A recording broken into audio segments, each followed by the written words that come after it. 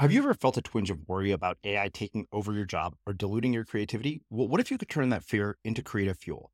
We've just published an amazing new ebook called The 4 Keys to Success in an AI World, and this is more than just a guide. It's a deep exploration into the human skills that AI can't touch, the skills that are essential for standing out and thriving, no matter how much technology evolves. We're talking about real differentiators here, like creativity, emotional intelligence, critical thinking, and much more. Inside, you'll find actionable insights and strategies to develop these skills, whether you're a creative person, a business person, or just simply someone who loves personal development. This isn't a story about tech taking over. It's a story of human creativity thriving alongside AI. Picture this, AI as your creative co-pilot, not just as a tool, but a collaborator that enhances your unique human skills. The 4 Keys ebook will show you exactly how to do that and view AI in a new way that empowers you instead of overshadows you. Transform your creative potential today. Head over to unmistakablecreative.com/4keys. Use the number 4, KEYS. That's unmistakablecreative.com/4keys and download your free copy. I was sitting in my parents' backyard down in Naples with my dad. He was just starting to get his command of language back.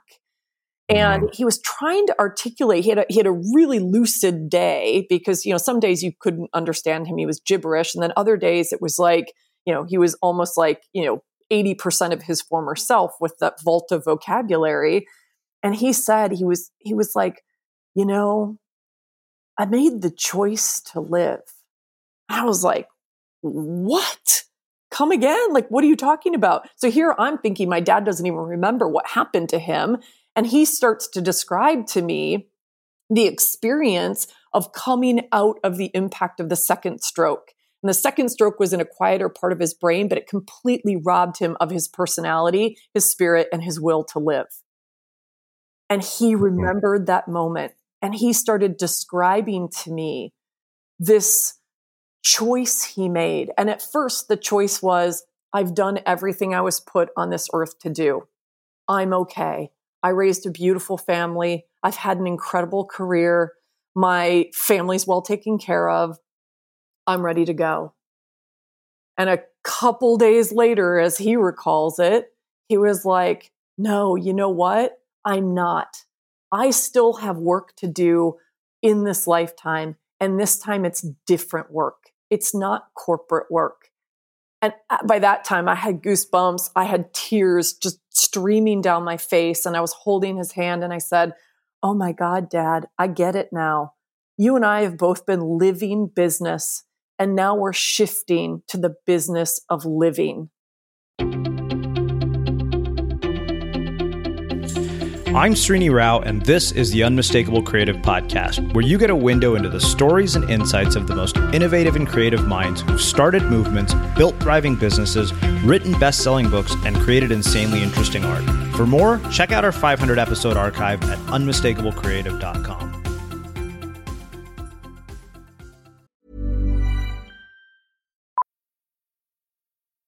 Millions of people have lost weight with personalized plans from Noom. Like Evan, who can't stand salads and still lost 50 pounds. Salads generally for most people are the easy button, right? For me, that wasn't an option. I never really was a salad guy. That's just not who I am. But Noom worked for me. Get your personalized plan today at Noom.com. Real Noom user compensated to provide their story. In 4 weeks, the typical Noom user can expect to lose 1 to 2 pounds per week. Individual results may vary. Ever catch yourself eating the same flavorless dinner 3 days in a row? Dreaming of something better? Well, HelloFresh is your guilt-free dream come true, baby. It's me, Keke Palmer. Let's wake up those taste buds with hot, juicy pecan-crusted chicken or garlic butter shrimp scampi. HelloFresh. Stop dreaming of all the delicious possibilities and dig in at HelloFresh.com. Let's get this dinner party started. Wow. Nice. Yeah. What you're hearing are the sounds of people everywhere putting on Bombas socks, underwear, and T-shirts made from absurdly soft materials that feel like plush clouds. Yeah, that plush. And the best part? For every item you purchase, Bombas donates another to someone facing homelessness.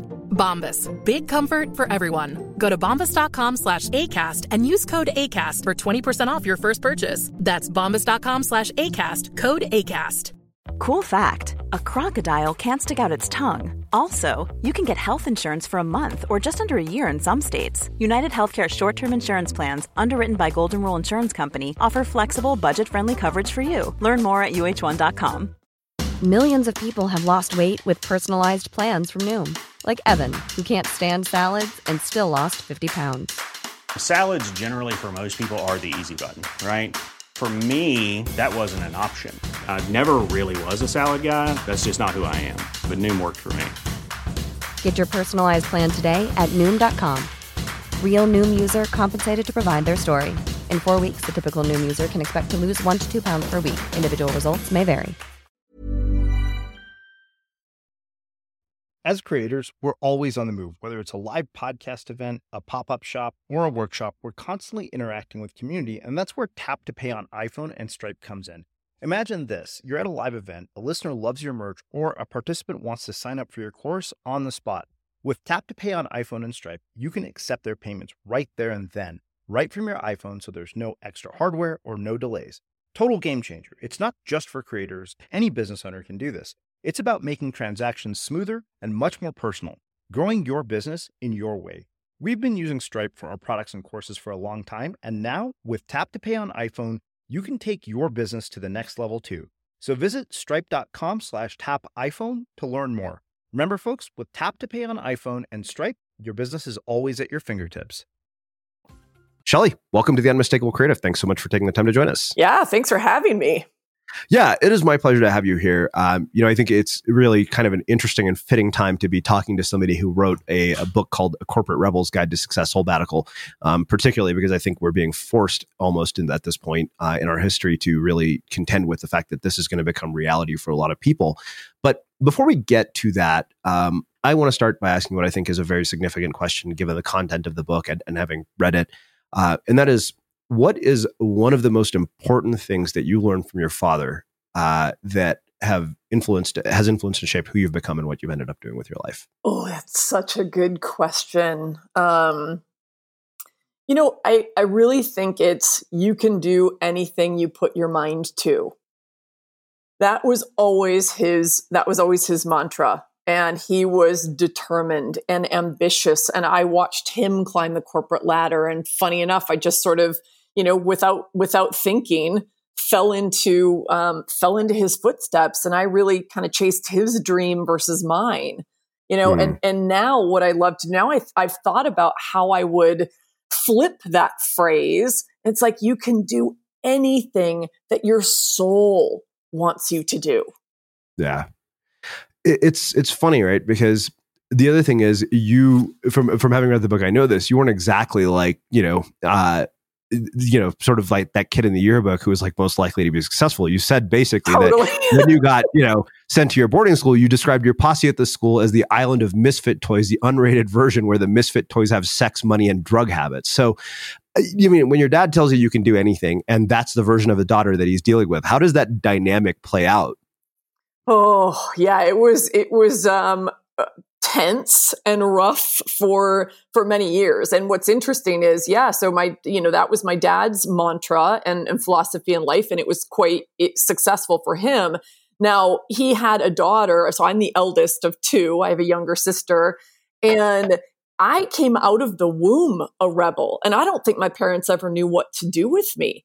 They were just like, they did not know what the fuck hit them. So I came out rebelling against everything, rebelling against my parents and authority and religion and you name it, all the things. And so that it was really tough, and it makes it even more ironic that I ended up following in his footsteps, because it was the exact thing that I was rebelling against for so many years. And then I started to see it as a ticket to the things I wanted in the world. It was a shiny lifestyle, which to me was interesting at the time. It was a ticket around the world to see all of these amazing places that I used to, spinning the globe in my dad's office. So it was very tense. I mean, for a while, I think my parents were just happy I wasn't in jail. And then I started to course correct. but I had to do it on my own and on my own terms, as a rebel does. Yeah. What about the relationship between you and your sister, and the dynamic between how the relationship with your parents and your sister is different from the one you had with your parents? So my sister and I, my sister and I didn't get along until I went to college. And so funny, I can relate. Yeah. And there was not much of a relationship because I was constantly creating that tension in the household. Yeah. And I was making myself miserable. I was making my parents miserable. And my parents were young parents. They had me, I think I said this in the book, they had me when they were 23 years old, still living in married student housing at the University of Cincinnati. So they were kind of over their heads with they both come from large families. They were the eldest child. Both of them are the eldest of one of 5 and one of 6. And they wanted to have this small family. And I think they viewed that as a very idyllic thing, and it was going to be easier. And then, I come shooting out, bucking against everything. So my sister didn't like that. She bore the brunt of a lot of it. We had our moments in time where we loved to put our roller skates on and jam down in our basement to the Bee Gees and Olivia Newton-John and all the things that were the rage at that point in time. But she really she did not like me because I wasn't loving of her. I didn't want her to be around. She would tattle on me all the time. And so I always felt like it was the 3 other people in the household versus me at that time. And it definitely took me growing up and really kind of leaving, my sex, drugs, and rock and roll kind of, addiction to really start to see the possibility and the opportunity. And first it was with my sister, and she and I started to become close, and then we started to travel together, and now we're best friends. And it was later, probably in my 30s, where I really started in my first sabbatical, which was around 26. And I started to really develop that relationship first with my mom and then with my dad. So, one of the things I wonder is, where did the course correct begin? I mean, how do you course correct from a life of sex, drugs, and rock and roll to get to the top of, being somebody who is so high up at a company like Harley Davidson? That doesn't seem like a likely trajectory.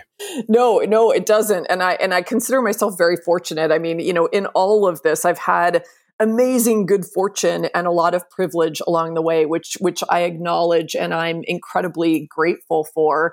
The course correct started when I really think I started to wonder, am I going to get into college? If I don't get my act together, if I just don't get my shit together, then what's going to happen to me? And so I started to come to that conclusion on my own. And to be honest, I'm not only a rebel, I'm an Enneagram 7 for anybody who's familiar with the Enneagram. So I'm the adventurer, the Epicurean. And I was like, there's more out there. And I started to wonder, am I rebelling against simple boredom? Because I was raised in the western suburbs of Minneapolis, Minnesota. It's an absolutely amazing place. And at the same time, I didn't feel like those were my people.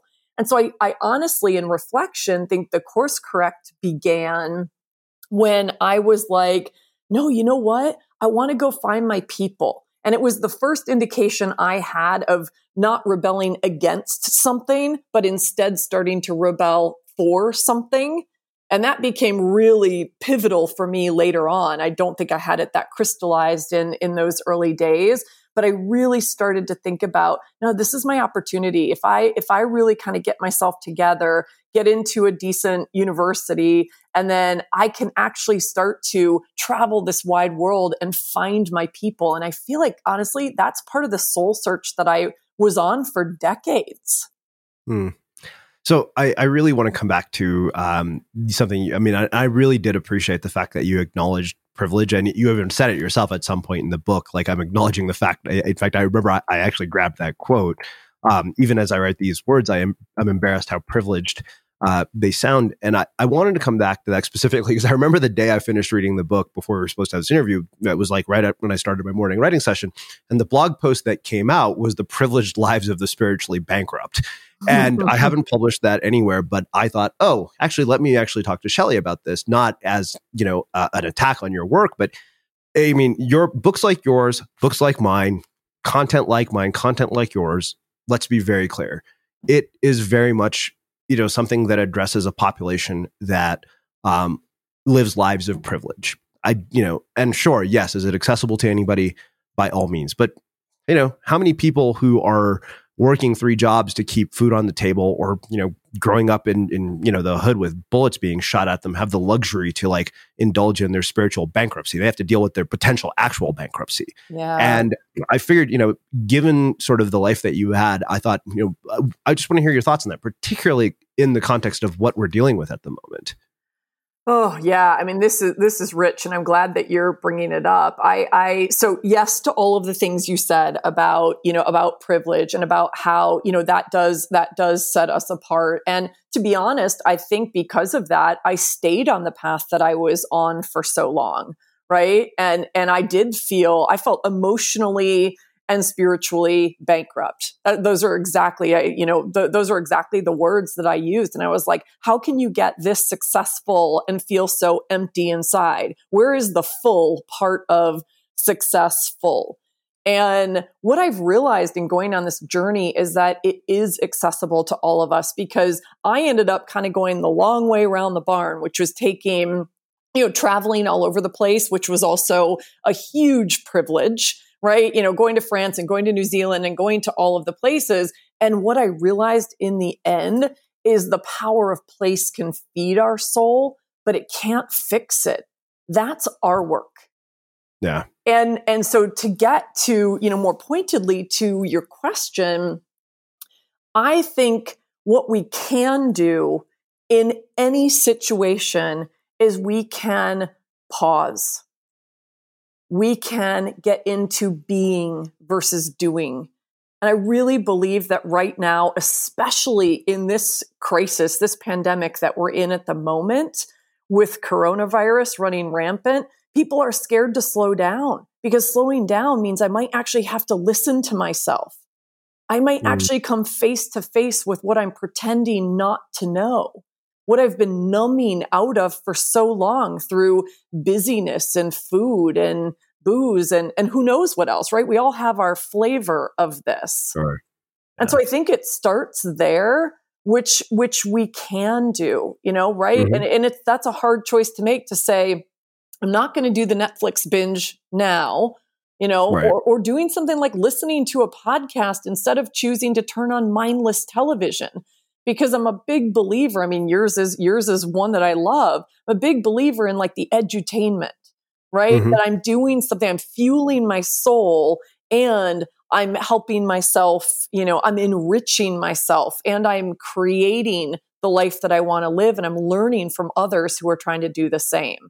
So I don't know if this is getting at exactly what you asked. Well, I hope it's getting close. We're getting close. I'm not going to let it go that easily, only because I still have more. I said, what you consume will have a huge impact on what you create. I actually wrote a blog post called that this week. And of course, right now you have 2 options. You can create content that inspires hope, or, consume content that stokes fear. But I also think it's something we have to acknowledge, is that there are a lot of people who I think if you tell them slow down, listen, it's like, wait a minute. I may not have a roof on my head tomorrow. I don't know how I'm going to pay rent tomorrow. And I think that right now, what I said is that, and then I remember I wrote another piece on Medium, which I didn't share with our newsletter. I said, there's probably never been a more clear moment in history that shows us where American individualism has led us and why we have to make a shift to collectivism, because for the first time ever, we're being forced not to think about ourselves. And if you think about it, I mean, the entire premise of a personal brand, social media, is all driven by self-interest. Even if we claim that, hey, I'm, here to contribute, I'm here to serve. Who am I kidding? Like I said, it's like, look, I reaped the spoils of building this platform. I said, you guys might have interpreted my long Facebook status updates as being generous. I'm like, but I took your attention to the bank and cashed in on it with a Wall Street Journal bestseller. Who do you think got the better end of that deal? That's a very privileged position to be in. Yes. So I think that, that's what I guess I would, don't get me wrong, I'm not trying to fight with you, but my pushback on it is, okay, well, what about the person who literally feels like they may not have a roof over their head tomorrow? Yeah. And believe me, I get that. And that's where I think we can help to support that person. Right. So I love the collectivism concept that you just talked about, because that is it. Right. I love that, there is good that comes from crisis. And you and I we both quoted Winston Churchill, right? And we said, never let a good crisis go to waste. And so I think part of that is seeing people like, post 9/11, what's happening now in recession times.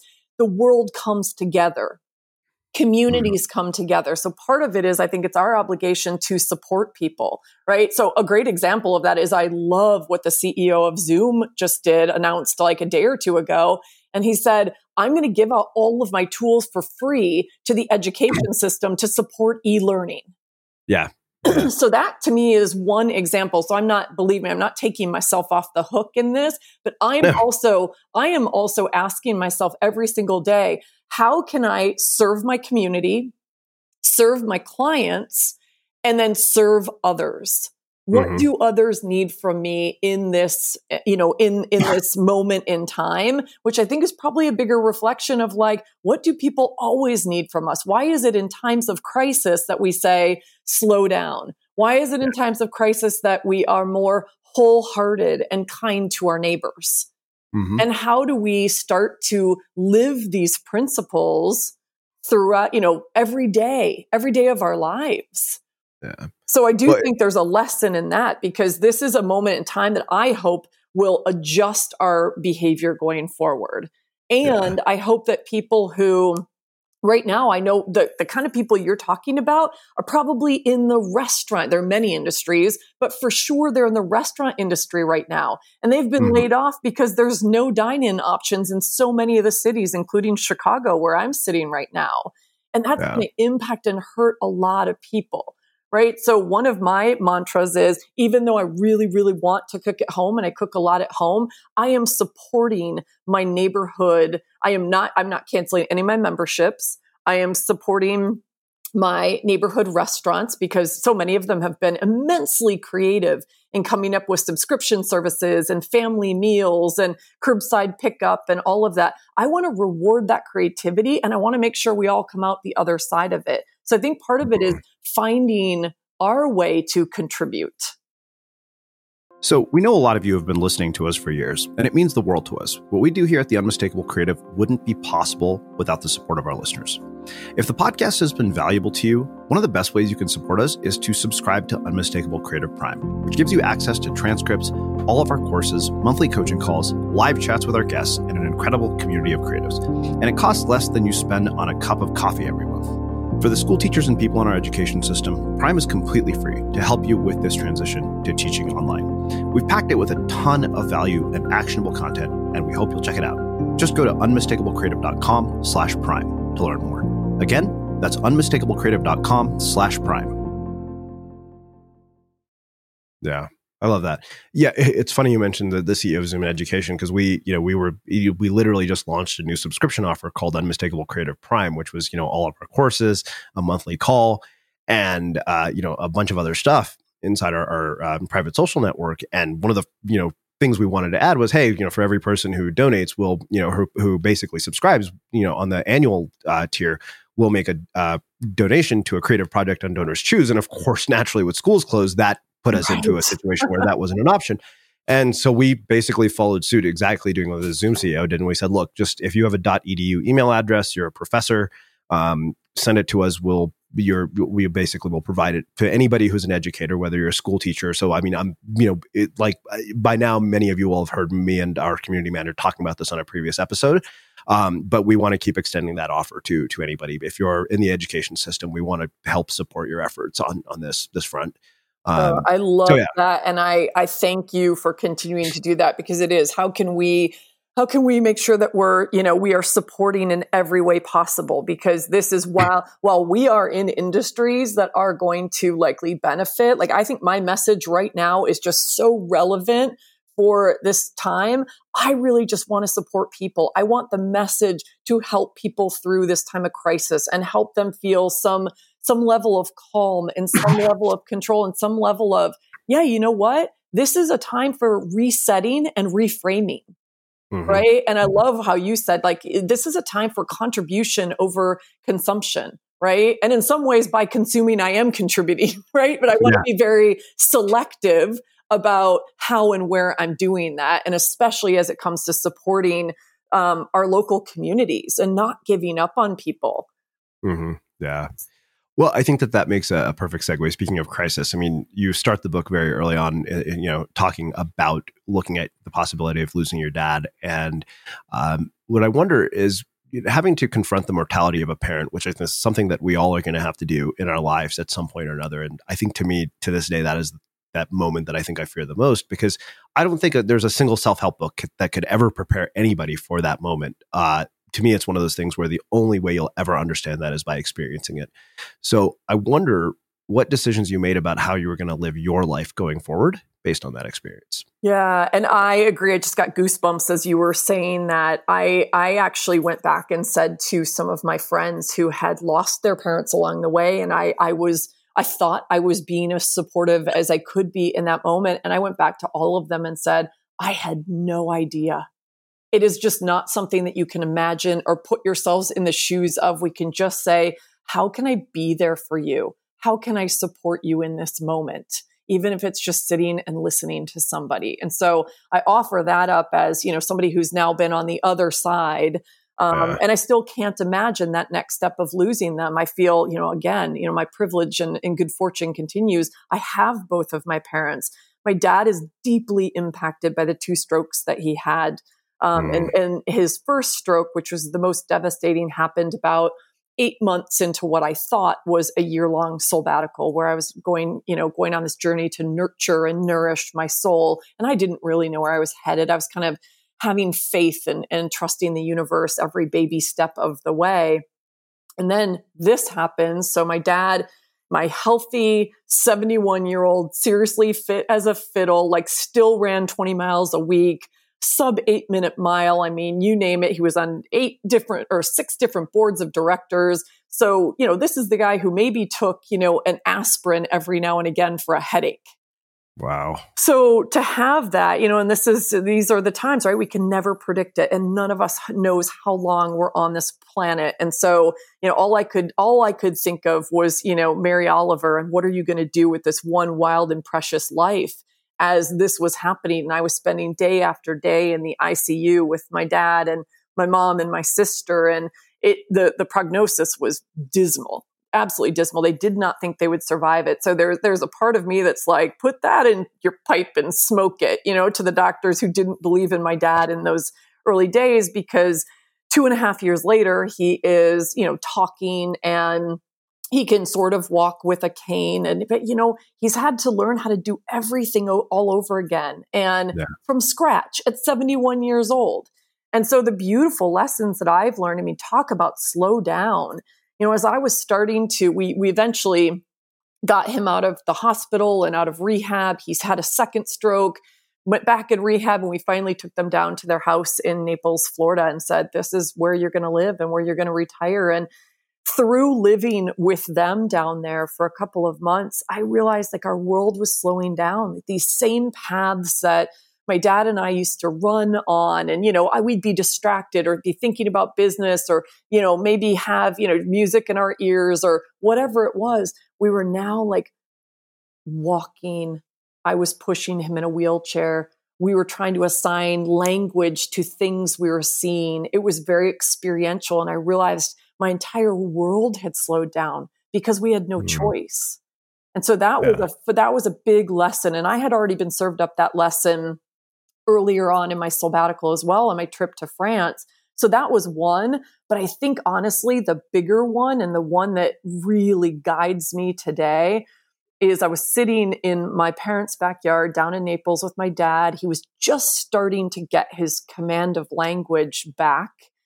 And he was trying to articulate, he had a really lucid day, because, some days you couldn't understand him. He was gibberish. And then other days it was like, he was almost like, 80% of his former self with that vault of vocabulary. And he said, he was like, you know, I made the choice to live. I was like, what? Come again? Like, what are you talking about? So here I'm thinking my dad doesn't even remember what happened to him. And he starts to describe to me the experience of coming out of the impact of the second stroke. And the second stroke was in a quieter part of his brain, but it completely robbed him of his personality, his spirit, and his will to live.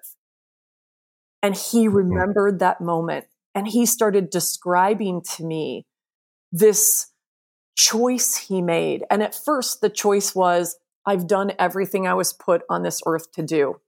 I'm okay. I raised a beautiful family. I've had an incredible career.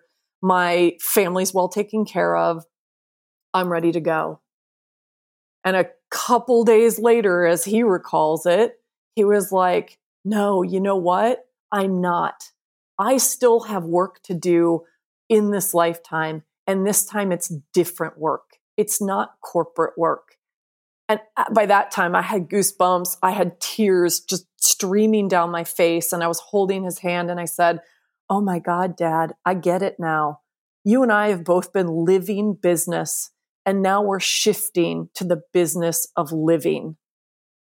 Wow. Whew. And it's still like I have tears in my eyes and I have goosebumps again like that. And so I said from that moment forward, like I made a commitment to myself and to my father that I was on my own path. This was the beginning of me creating, chasing Shelley Paxton's dream and having Shelley Paxton's impact in the world and really making Soulbatical a real thing. And I thought Soulbatical is really about the business of living. It's a way of being that challenges us to live and lead more authentically, more courageously, and more purposefully than ever.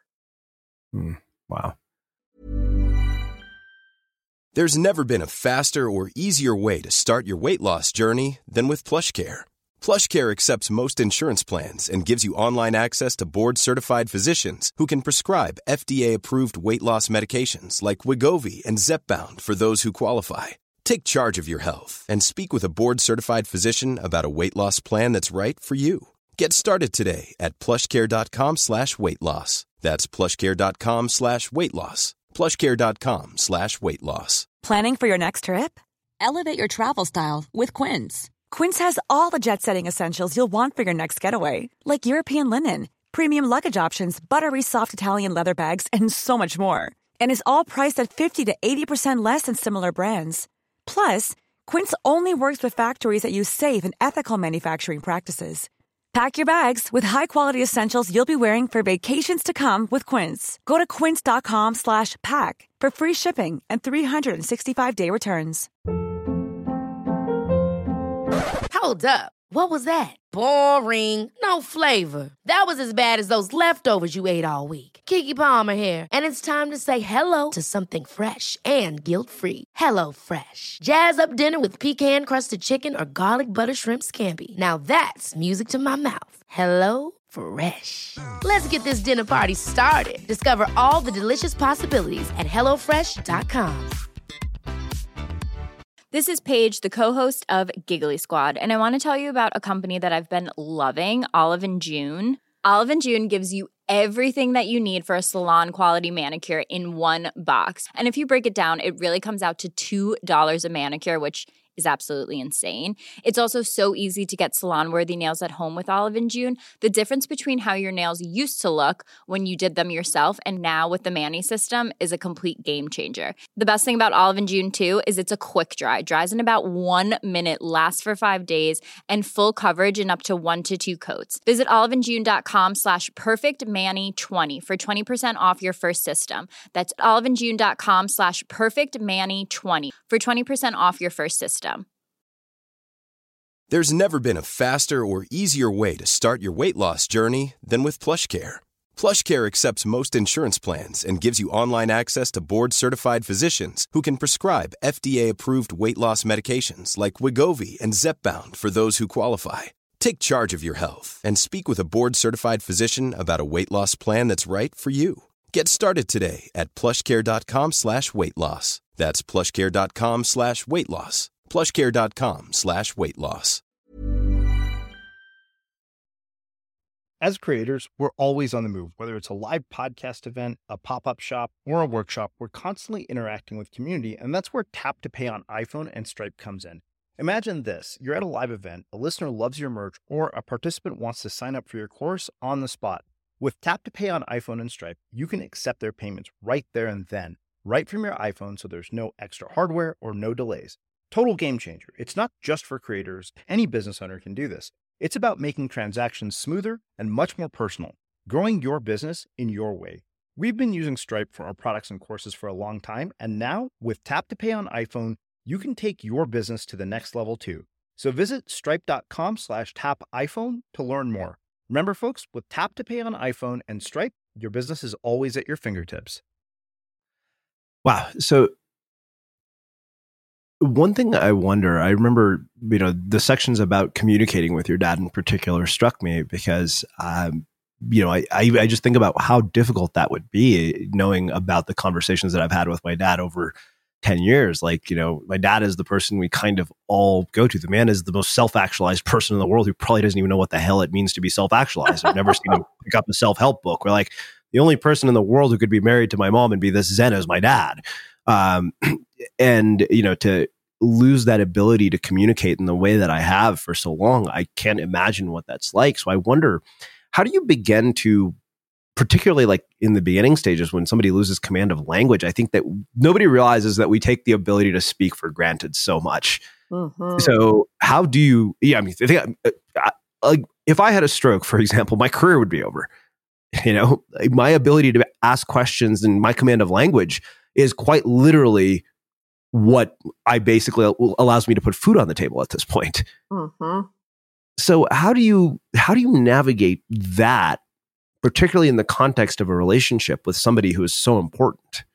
It's such a timely question too, because a bunch of things are coming to mind right now. So let me get my thoughts really clear. So the timeliness is about, at the beginning of February, I spent some time in Santa Fe and I did sort of a equine coaching. So we go in a paddock with a group of horses, and it was essentially an exercise in being and learning that the power of leadership and connection is through your energy, is through your being. And so all of these things have started to crystallize for me. And what I didn't realize is that started when I had to learn a different way of communicating with my dad, communicating through a new language. So we were communicating through our energy. We were communicating through our support. We were communicating through, flashcards. We were finding new ways to engage with each other. And so that taught me a lot about being, versus doing, and really not taking that connection and that energy that two humans share for granted, and the power of nonverbal.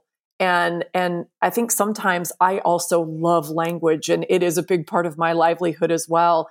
And also I realize how powerful we can be without it.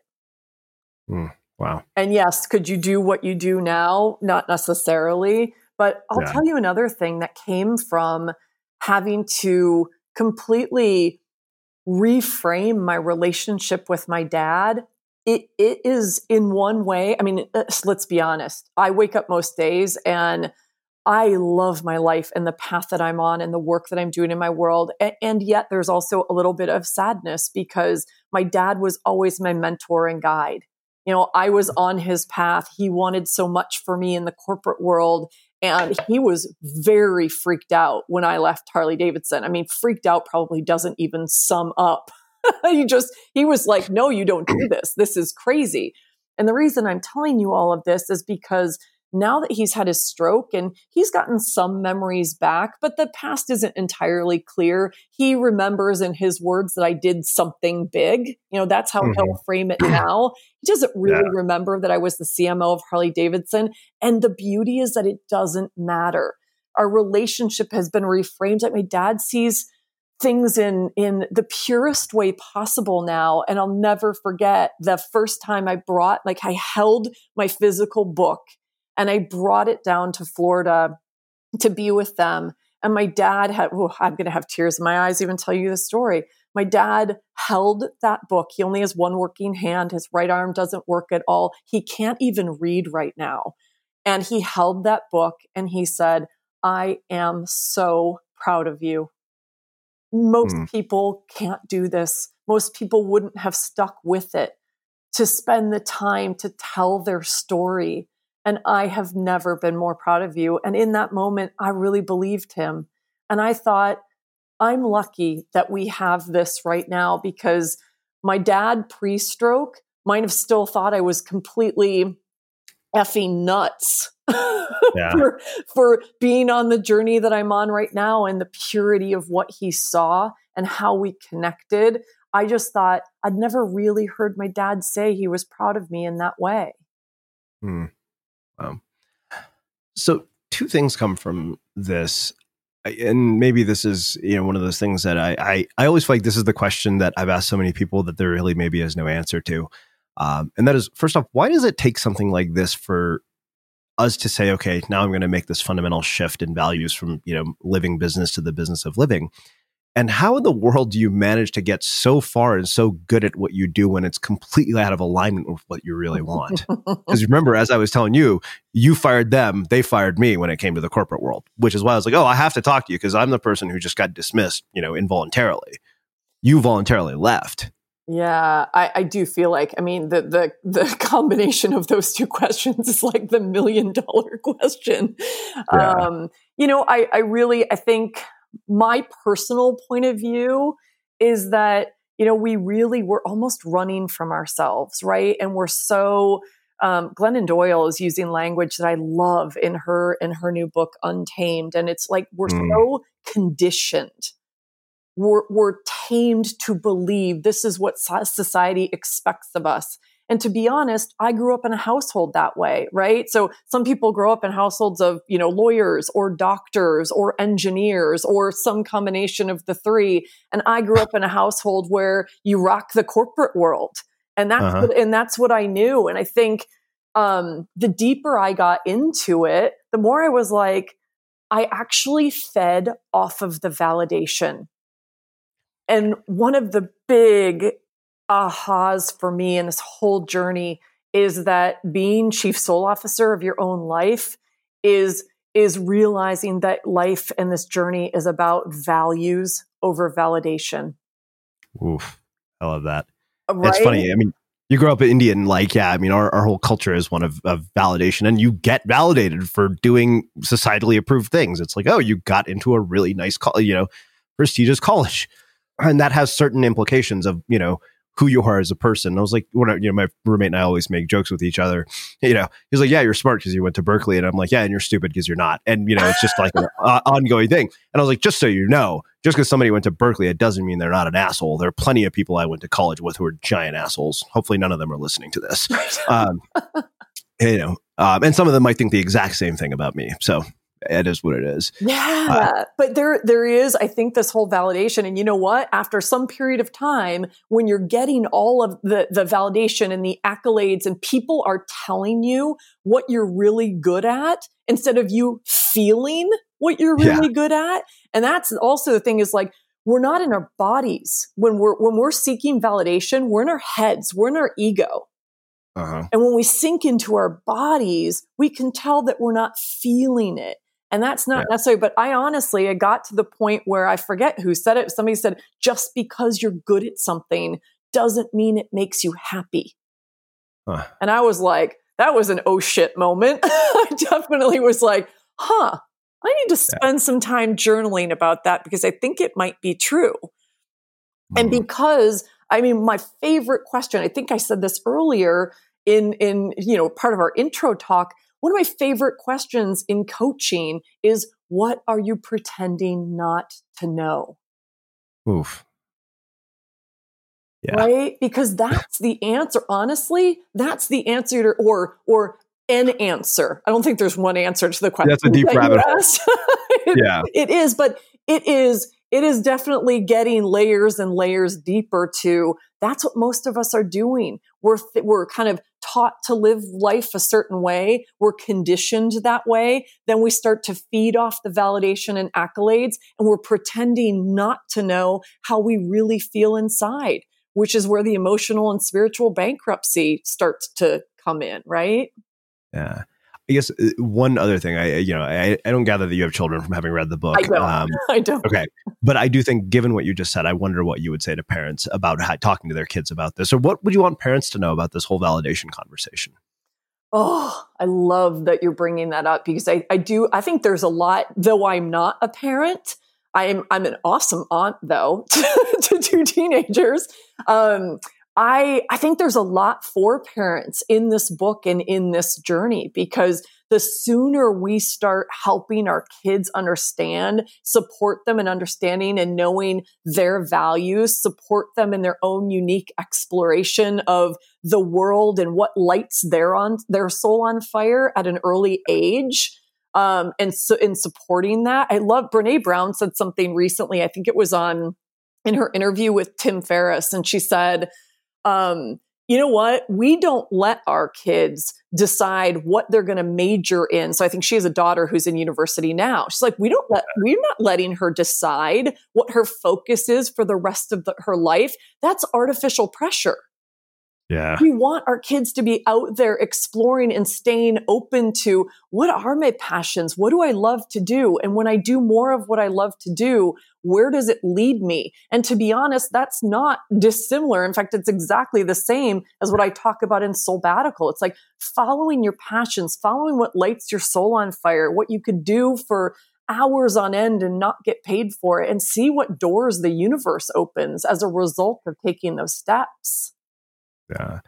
I was definitely not getting that message when I was young. Oh, yeah. I mean, there's no way I got that message when I was young. I mean, I'm Indian. Like, you would never get that message. Right. I mean, anybody who grew up with Indian parents would be like, yeah, no, that sounds like a bunch of new age bullshit. Stop. Mm-hmm. Or even though these are the same very, very people who believe in reincarnation as well. So, and who have no explanation whatsoever for any of their religious traditions, other than, my cousin is like, this is kind of more superstition than it is religion.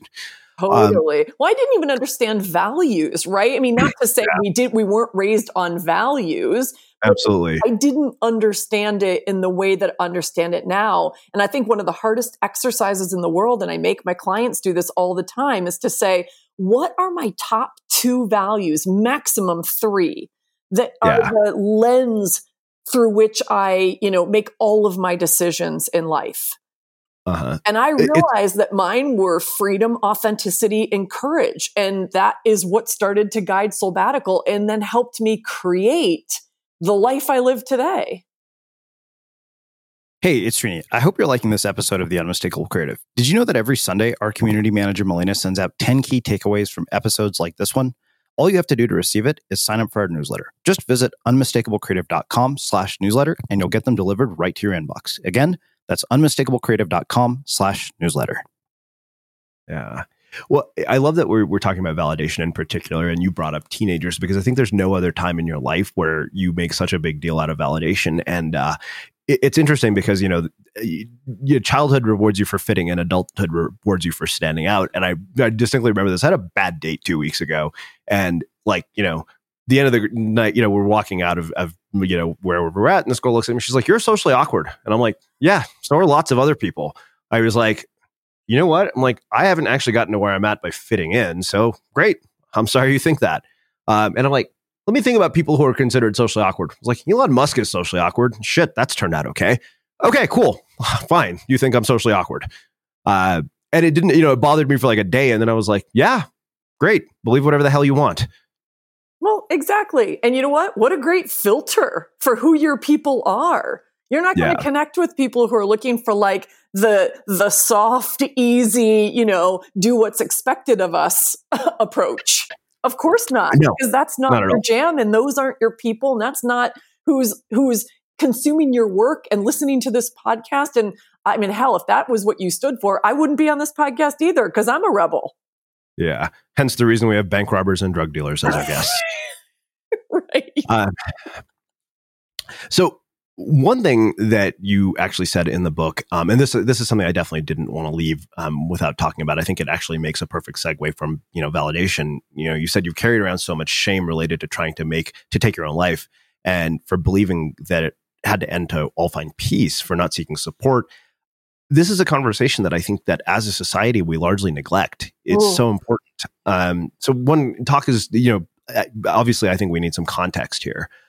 For people listening, because they haven't read the book yet. Yeah. And thank you for allowing me to talk about this, because I think it is really, really important. And as you know, well, here, I'll give the context and I'll talk about, this is becoming a bigger part of my life and my mission. And in fact, a portion of my proceeds from sales of the book go to the Life is Priceless Foundation, which supports mental health awareness and research and suicide prevention. It's something I'm incredibly passionate about, and we cannot be talking about mental health enough as far as I'm concerned, because we're certainly not talking about it enough today. So let me take you guys all back about what was it, 2008. And so about 12 years ago, and I was in the midst of an epic divorce with my husband, who I'd been with for about 10 years at that point, almost 11 actually. And we were growing apart, and I had a significant universe wake-up call. I got very, very sick from, as I said, shooting all over myself and deciding to go to China, live in Shanghai for my job. And that ended up rocking my world because I got very sick. I was at the Mayo Clinic. I was being treated for about a year for a bacterial infection. Anyway, the details aren't important, but suffice it to say, when I came out of that, I started looking at my world very differently. And that was the beginning of the end of my marriage. And my divorce ended up, because I asked for it, it just ended up becoming an epic shit show. And it was not kind. It was probably not kind on either one of our sides. And we were, both squatting in the house because, legally it was like, who had the right to, keep the loft and all of the things. And I, because I had been raised, I say this in the book, like my family was like, you know what? We're the Paxtons. We're the life of the party. We have our shit together. Like, we're always the rock solid people. And then we cry and deal with our stuff alone behind closed doors. And when you come into a crisis situation in your life with that perspective, and that was how I was going through my divorce, and I was just seeing all of my, my lifetime of earnings getting flushed down the toilet, I was not able to ask for help. And so what I was doing was just, being the warrior. I was putting my armor on. It was spit polished to a shine. I was fooling everybody. I was showing up at work, doing my thing, and I was dying inside. And it was the first time that I started to realize, like, oh, wait, if I'm in my body's feeling very different. And I at that point, I didn't know how to ask for help.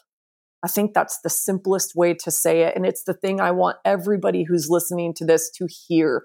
You can always ask for help. And especially when I think about times we're going through right now and how important community and support is. It teaches us these lessons. We are here for each other. And I didn't know that at the time. And so I chose an exit that I'm very, very happy I didn't succeed in trying to take a bunch of pills and end my life. Yeah. And I'm lucky, right? Because I'm here today being able to say that. But I had, like you said, I had a lot of shame around making that decision, instead of simply saying to somebody, whether it was a friend or family or a stranger, I need help. I'm not doing well. And so that's why I want to talk about it. I want to be a voice for somebody who, didn't succeed in that suicide attempt and who has created this incredible life for herself and for a community of people. And I want to help others who are at that place right now. That's a big part of my mission. Yeah. There's one other aspect of that. I think this was the part that struck me the most, was that it was this husband that you were in the middle of this contentious divorce with that quite literally saved your life by taking you to the hospital. And I thought to myself, what a mind fuck. Because I had one of my best friends, probably my best friend, my closest friend in the world. He was in the middle of a divorce and his wife died of a diabetic coma in the midst of the divorce while he left him with a 2-year-old daughter. And I asked him, I was like, dude, how do you process that? Like, you know, obviously like things are not going well. You don't really have the greatest feelings towards this person, but not so much that you want the mother of your children to die. And so, you know, to me, that was, and I guess now I finally am going to get to ask him in a more public forum because we're going to have him as a guest soon. But that's the ultimate mindfuck to me about this whole thing. How in the world do you process that? Yeah, it was really, really tough. He I don't want this to come off in any sort of callous way because I am incredibly, we have no contact anymore. We're not friends. We're not in contact in any way. I suspect he's back in Turkey where he's from, but I don't know. But it was, I have so much gratitude for the fact, I mean, he could have very easily turned his back on the closed bedroom door and just said, oh, well, she's not responding, fuck it, and went on with his life. And he listened to his spidey senses and said, something is wrong. And he literally broke down the bedroom door to come in and get me to the hospital within minutes of me dying. And so you're right. It was a total mindfuck because I woke up to somebody who was like, now that I've saved your life, can we start over? Can we do better? Is this fixable? So it was like, that's like a mindfuck squared. Because now he's looking at this as an opportunity to say it's a fresh start for both of us. Like, you did not need to take that path. He didn't literally say, I saved your life, but I look at it that way. And I had to do, I had to spend a lot of quiet time with myself to say, how do I really feel? Because, staying in a relationship that is no longer growing and blossoming and you're not on the same path together, that's not the right thing to do if I'm still really, if that's not going to happen, right? As a thank you, right? So when I kind of got out of it, I mean, I had to spend time in a psych ward that I never talked to people about. I had to spend time because when you come out of that, they don't just let you free. They make you do the hard work. So I'm sitting in the psych ward doing some pretty hard work and I'm realizing, no, you know what I want for myself in my life and any future relationship is very different than what I have today. And I had to come to terms with that. And it was, I kind of came out of it saying, sometimes you have to break your own heart. And I broke his heart and I broke my heart in order to start over. And that's how I got through it. But it was a lot of inner work and it was help, from a lot of therapists along the way and some therapy work that I did for quite a while after that to make sure I was staying true to myself and to get clear on what I did want to create. Wow. Thank you. So I want to finish by talking about community, and I want to ask you a question about Harley Davidson in particular. And this actually comes from something I've heard Seth Godin say numerous times. I think it was in one of his books. I think it might have been in Tribes.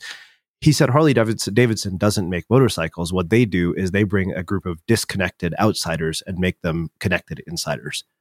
And that always stayed with me. And I mean, you're the former CMO of Harley Davidson. You, of all people, are qualified to answer this question. One, why is that? Two, how do we do that with our own work at our own communities?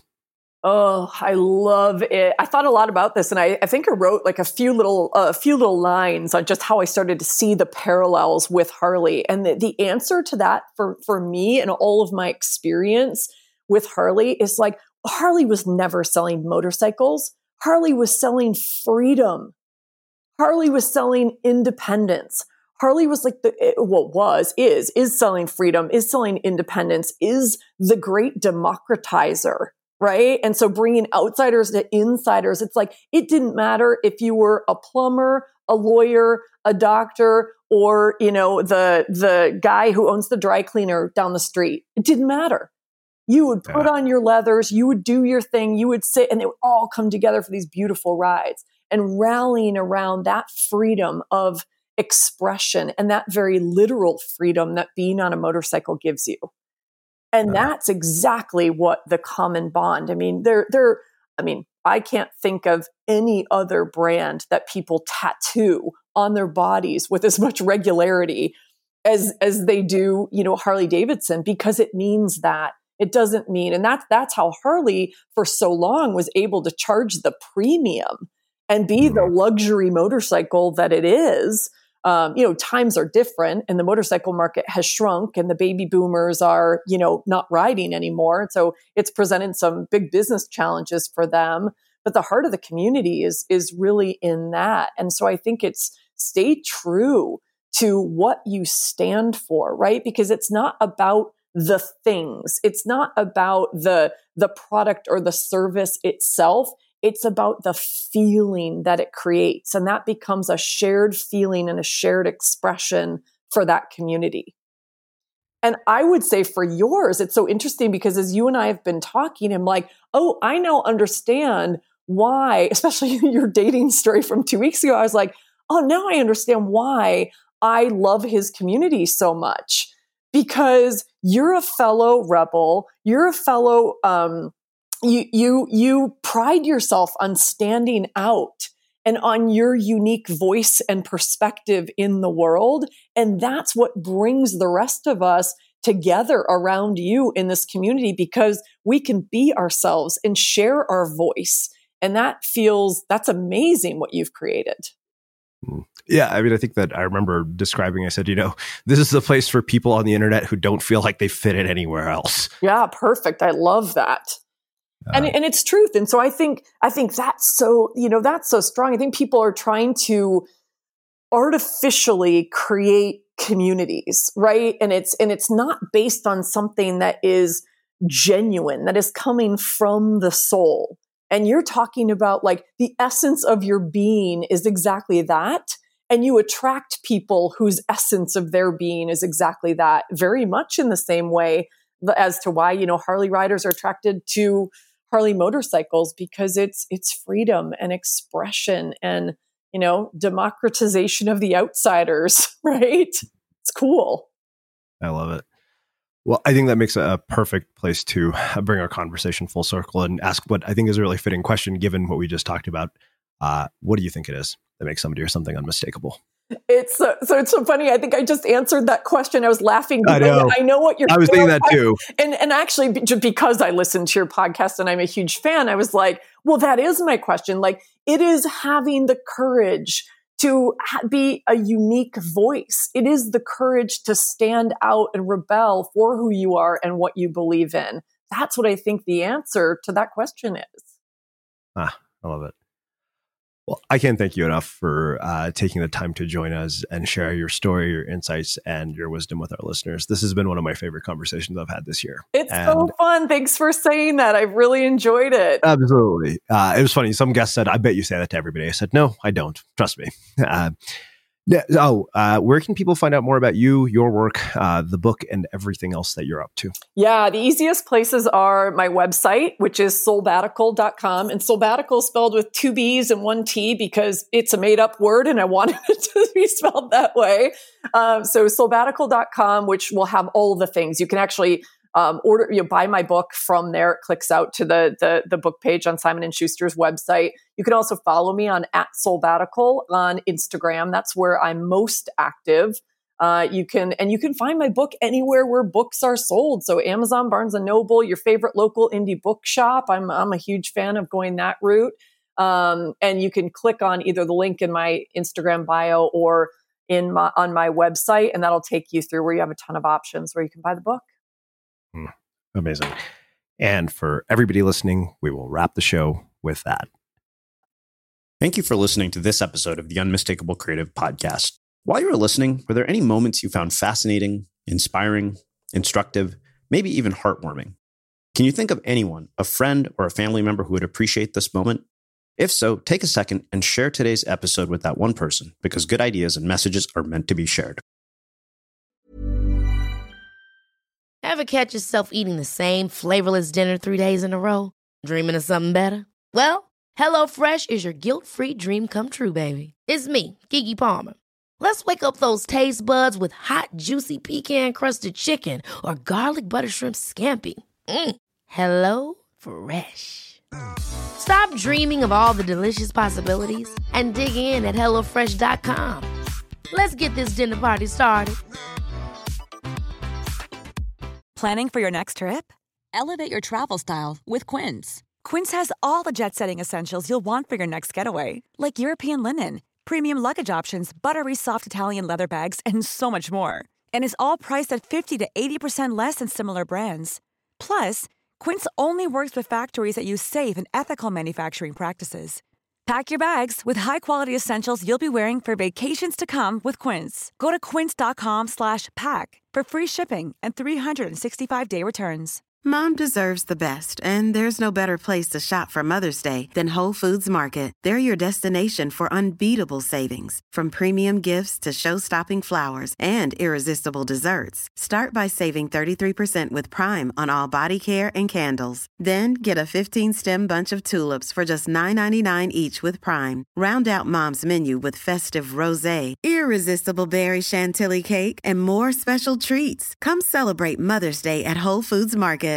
Imagine the softest sheets you've ever felt. Now imagine them getting even softer over time. That's what you'll feel with Boll & Branch's organic cotton sheets. In a recent customer survey, 96% replied that Boll & Branch sheets get softer with every wash. Start getting your best night's sleep in these sheets that get softer and softer for years to come. Try their sheets with a 30-night guarantee. Plus, get 15% off your first order at bollandbranch.com. Code BUTTERY. Exclusions apply. See site for details. When you make decisions for your company, you look for the no-brainers. And if you have a lot of mailing to do, Stamps.com is the ultimate no-brainer. It streamlines your processes to make your business more efficient, which makes you less busy. Mail checks, invoices, legal documents, and everything you need to keep your business running with Stamps.com. Seamlessly connect with every major marketplace and shopping cart.